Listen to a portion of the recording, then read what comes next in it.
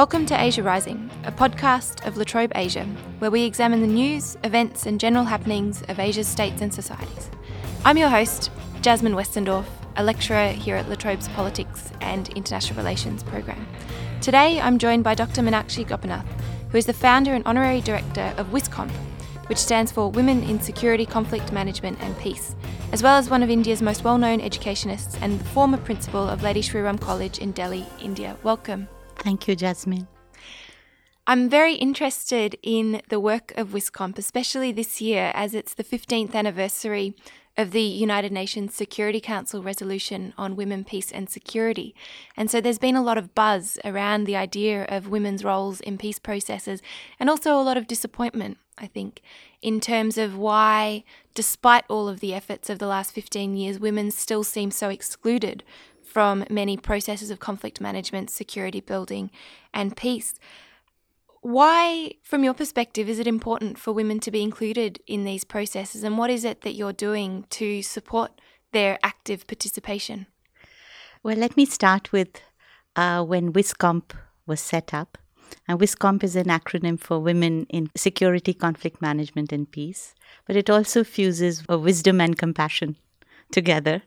So that's a happy acronym to work with. We were set up in 1999, a year before the 1325 resolution was actually adopted by the UN Security Council. And it's a matter of tremendous synchronicity that in the late 90s already there were people from across the globe who were working on issues of women, peace and security. You had, of course, the famous theoreticians of the Western world, Ann Tickner, Cynthia Enloe, who talked about the fact that international politics saw women was really not making sense anymore because the nature of the state had changed, the nature of warfare had changed, the nature of conflict had changed. So when we began our work in 1999, it was really an initiative for Asian women to find voice in the hitherto untenanted space of security and to enable and facilitate their leadership in multi-track diplomacy, in peace processes and so on. Of course, it is now a truism that women who hold up half the sky are not included formally at the negotiation tables that broker peace. And therefore, you leave out literally 50% of the solution. But my contention is that it's more than just that. It is also about justice, because conflicts, as you know, impact women and children, mostly non-combatants, in very violent and different ways than they do impact men and combatants.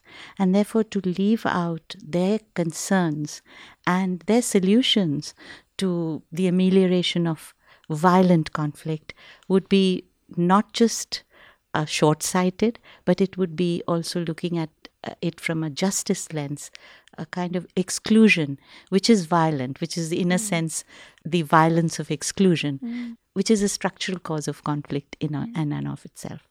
You talked about 1325. The positive aspect is that now there is a normative global instrument that allows women to articulate the necessity and the imperative, which is recognized across the world for women's inclusion in peace processes. But I think the three P's of participation, power and protection, we've stayed largely within the protection end of the spectrum. The power and participation aspect, which 1325 envisaged, is still not foregrounded enough, whether it's South Asia, whether it's Southeast Asia, in the conflicts across the globe.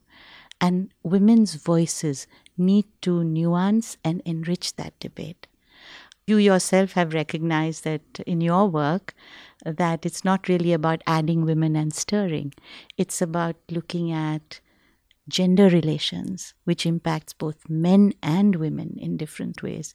It's about interrogating masculinities and certain types of masculinities, which sometimes, shall I say, reinforce the cultures of militarism across societies.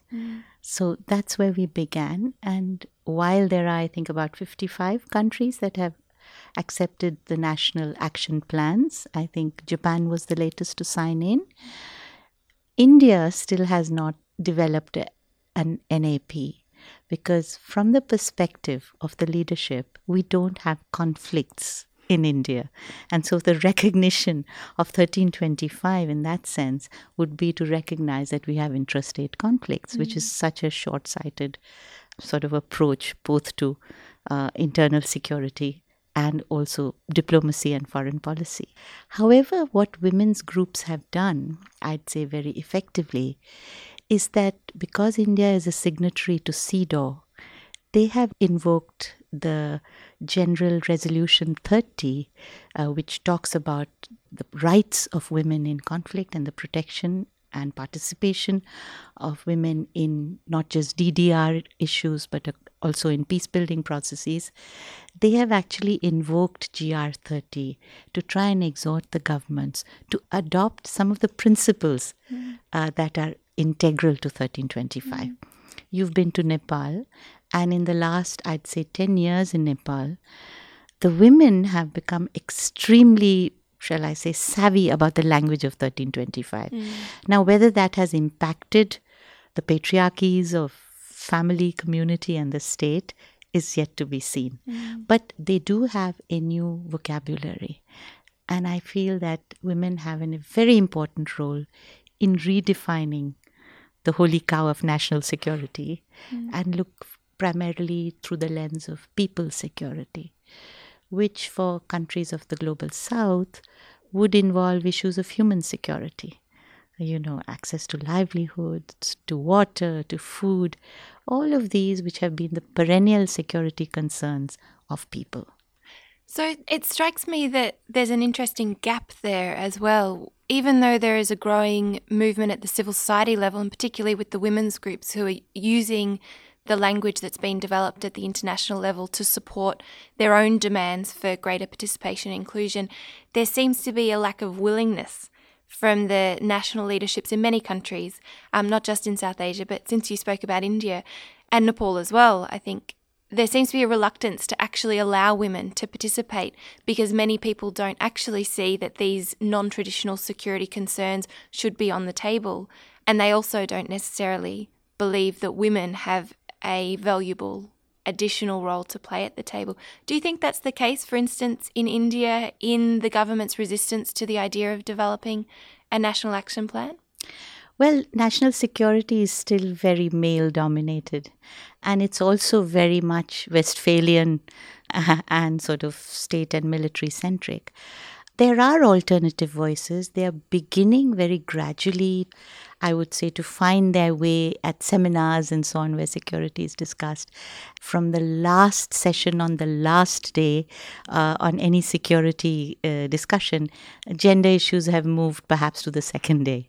We look forward to actually opening sessions on security with gender. But gender is a cross-cutting issue across all security and development debates. And I think the very interesting confluence that we have in 2015 of the Beijing Plus 20 and also the Sustainable Development Goals debate has breached the conventional division between the soft and hard development versus security kind of matrix, and has brought development now, at least in the global consciousness, to sit somewhere squarely within the security debate itself. Here, women have to pry open spaces for themselves. It really means, women can't wait to be invited. And it needs disobedient women to do that. And a lot of the new writings on international politics and peace building and alternative security vocabularies have been put together by these disobedient women who are really breaking the earlier bastions and questioning glass ceilings. Can you give us an example of these disobedient women? Well, there are many in India. I just wanted to share with you that many of the movements both expand democracy and include other notions of security are led by women in India. So if you go back, say if you go to the ecofeminist movement, which is about food security, you have people like Vandana Shiva, whose work you know. If you look at the mobilization against large dams and displacement of large population in the name of development, you have Medha Patkar. You have women who led the opposition to missile sites in Balyapal or Kudankulam. It was a woman who led the right to information movement, which make governments accountable for the money they spend, and they are answerable to the public. So they have actually led many of these movements, movements for democratic rights, and they see security as a matrix of freedom from want and freedom from fear. Therefore, it cuts across the democracy security divide. These were supposed to be two separate domains, but they have brought them together in their agitations and their movements for change. So there is a lot to be said for that kind of power. It's not always made visible. For example, in Nagaland, in the northeastern area of India, which has seen a lot of ethnic conflict, women's leadership has proved decisive under the Naga Mothers Associations to, shall I say, do no harm kind of policy, to look at both the security forces and the radicalized combatants, to refrain from violence. So they have Shed No Blood Day, where they look at killings on both sides as equally bad and do not privilege one set of roles over the other. They've also managed to mediate between conflicts across warring ethnic groups. In Kashmir, I'd like to say that we, in our small way, WISCOMP, has looked at building dialogic spaces amongst women across fault lines of region, religion, ethnicity, and so on and so forth. So there are many such examples. There are also, you know, the iconic Irom Sharmila, who has undertaken a fast unto death to protest the rape and death of a young woman by the armed forces. So you're taking on huge establishments. But of course, there's usually a pushback as well. And that's something that women's groups and movements have to learn to take in their stride and build upon. It's not just about the negotiation table per se, but the voices around the negotiation table, which comes in from civil society, that can inform both men and the few women at the negotiation table to reflect the voices that are not always heard. So I see hope, because without hope, really there's little point in our working. But as you said, there is a gap between the top level leadership and people at the grassroots. But it's theoreticians like you and peace builders like you, and where the universities, the civil societies, groups need to collaborate to find greater spaces for articulation of gender concerns, so that women who are hitherto on the margins find space and can provide you with alternative vocabularies.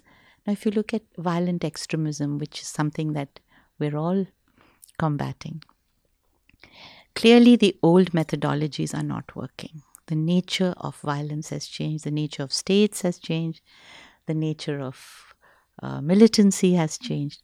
So we need a different kind of an approach. Now, it is my belief that perhaps women's movements, having known marginalization, having struggled with this one step forward and three step back, and who have eschewed violence, perhaps might come up with alternative ways which are non-militaristic to begin to look at this problem differently. Because we certainly need new spectacles, we need new lenses. Bombing and so on is not working. The groups that are committed to violence, internationally better networked, have access to the most modern technology, and above all, they are willing to die. The value for them of their own lives is also not crucial. A completely different approach and vocabulary is needed. And perhaps women do speak in a different voice, and it's possible. I always think to the Mark Twain quote that to a man with a hammer, everything looks like a nail. That's in right. these sorts of discussions. And I think what you're talking about is a really good example of how when we think of security in a particular way, we see only particular sorts of responses that don't necessarily capture the variety of the experiences and challenges and also opportunities around these processes. And education is a really central way of opening up the spaces for alternative ideas and approaches. What is the work that you've been doing around education, and how does that contribute to conflict transformation? We've had a series of training programs in Kashmir and in the Northeast with schools and universities. And the idea is to look at pedagogy of peace building. I know this kind of sounds like motherhood and apple pie, but it isn't really, because it's about changing the mindsets that sustain militaristic responses even to crises. It's long, hard work. So it's about training of trainers. It's about looking at issues of identity. It's about looking at issues of masculinity. And above all, it's also looking at active coexistence, not just tolerating the other, but understanding the so-called enemy also has a face. So that's one. And the other thing that we've done over the last 12 years is an Indo-Pakistan future influentials workshop using different themes every year to bring young people in dialogue on issues that separate and divide us, and to see if there are any connectors that can be found. These are not just women, these are men and women. And today we have a network of about 500 alumni. And interestingly, they are talking to each other through the internet, through Facebook. So there is an alternative epistemic community of potential peace builders that's out there. And I think much of this work is about investing in the long term. You're not going to see immediate dividends, but somewhere a seed would have been sown, which will sprout beautiful branches. I think that's a great point for us to leave it. We've unfortunately run out of time today. You've been listening to Asia Rising, the podcast of La Trobe Asia. If you like this podcast, you can subscribe on our iTunes or SoundCloud pages. Thank you for listening. Thank you, thank Jasmine. you for being with us today. It's been a pleasure. Thank you.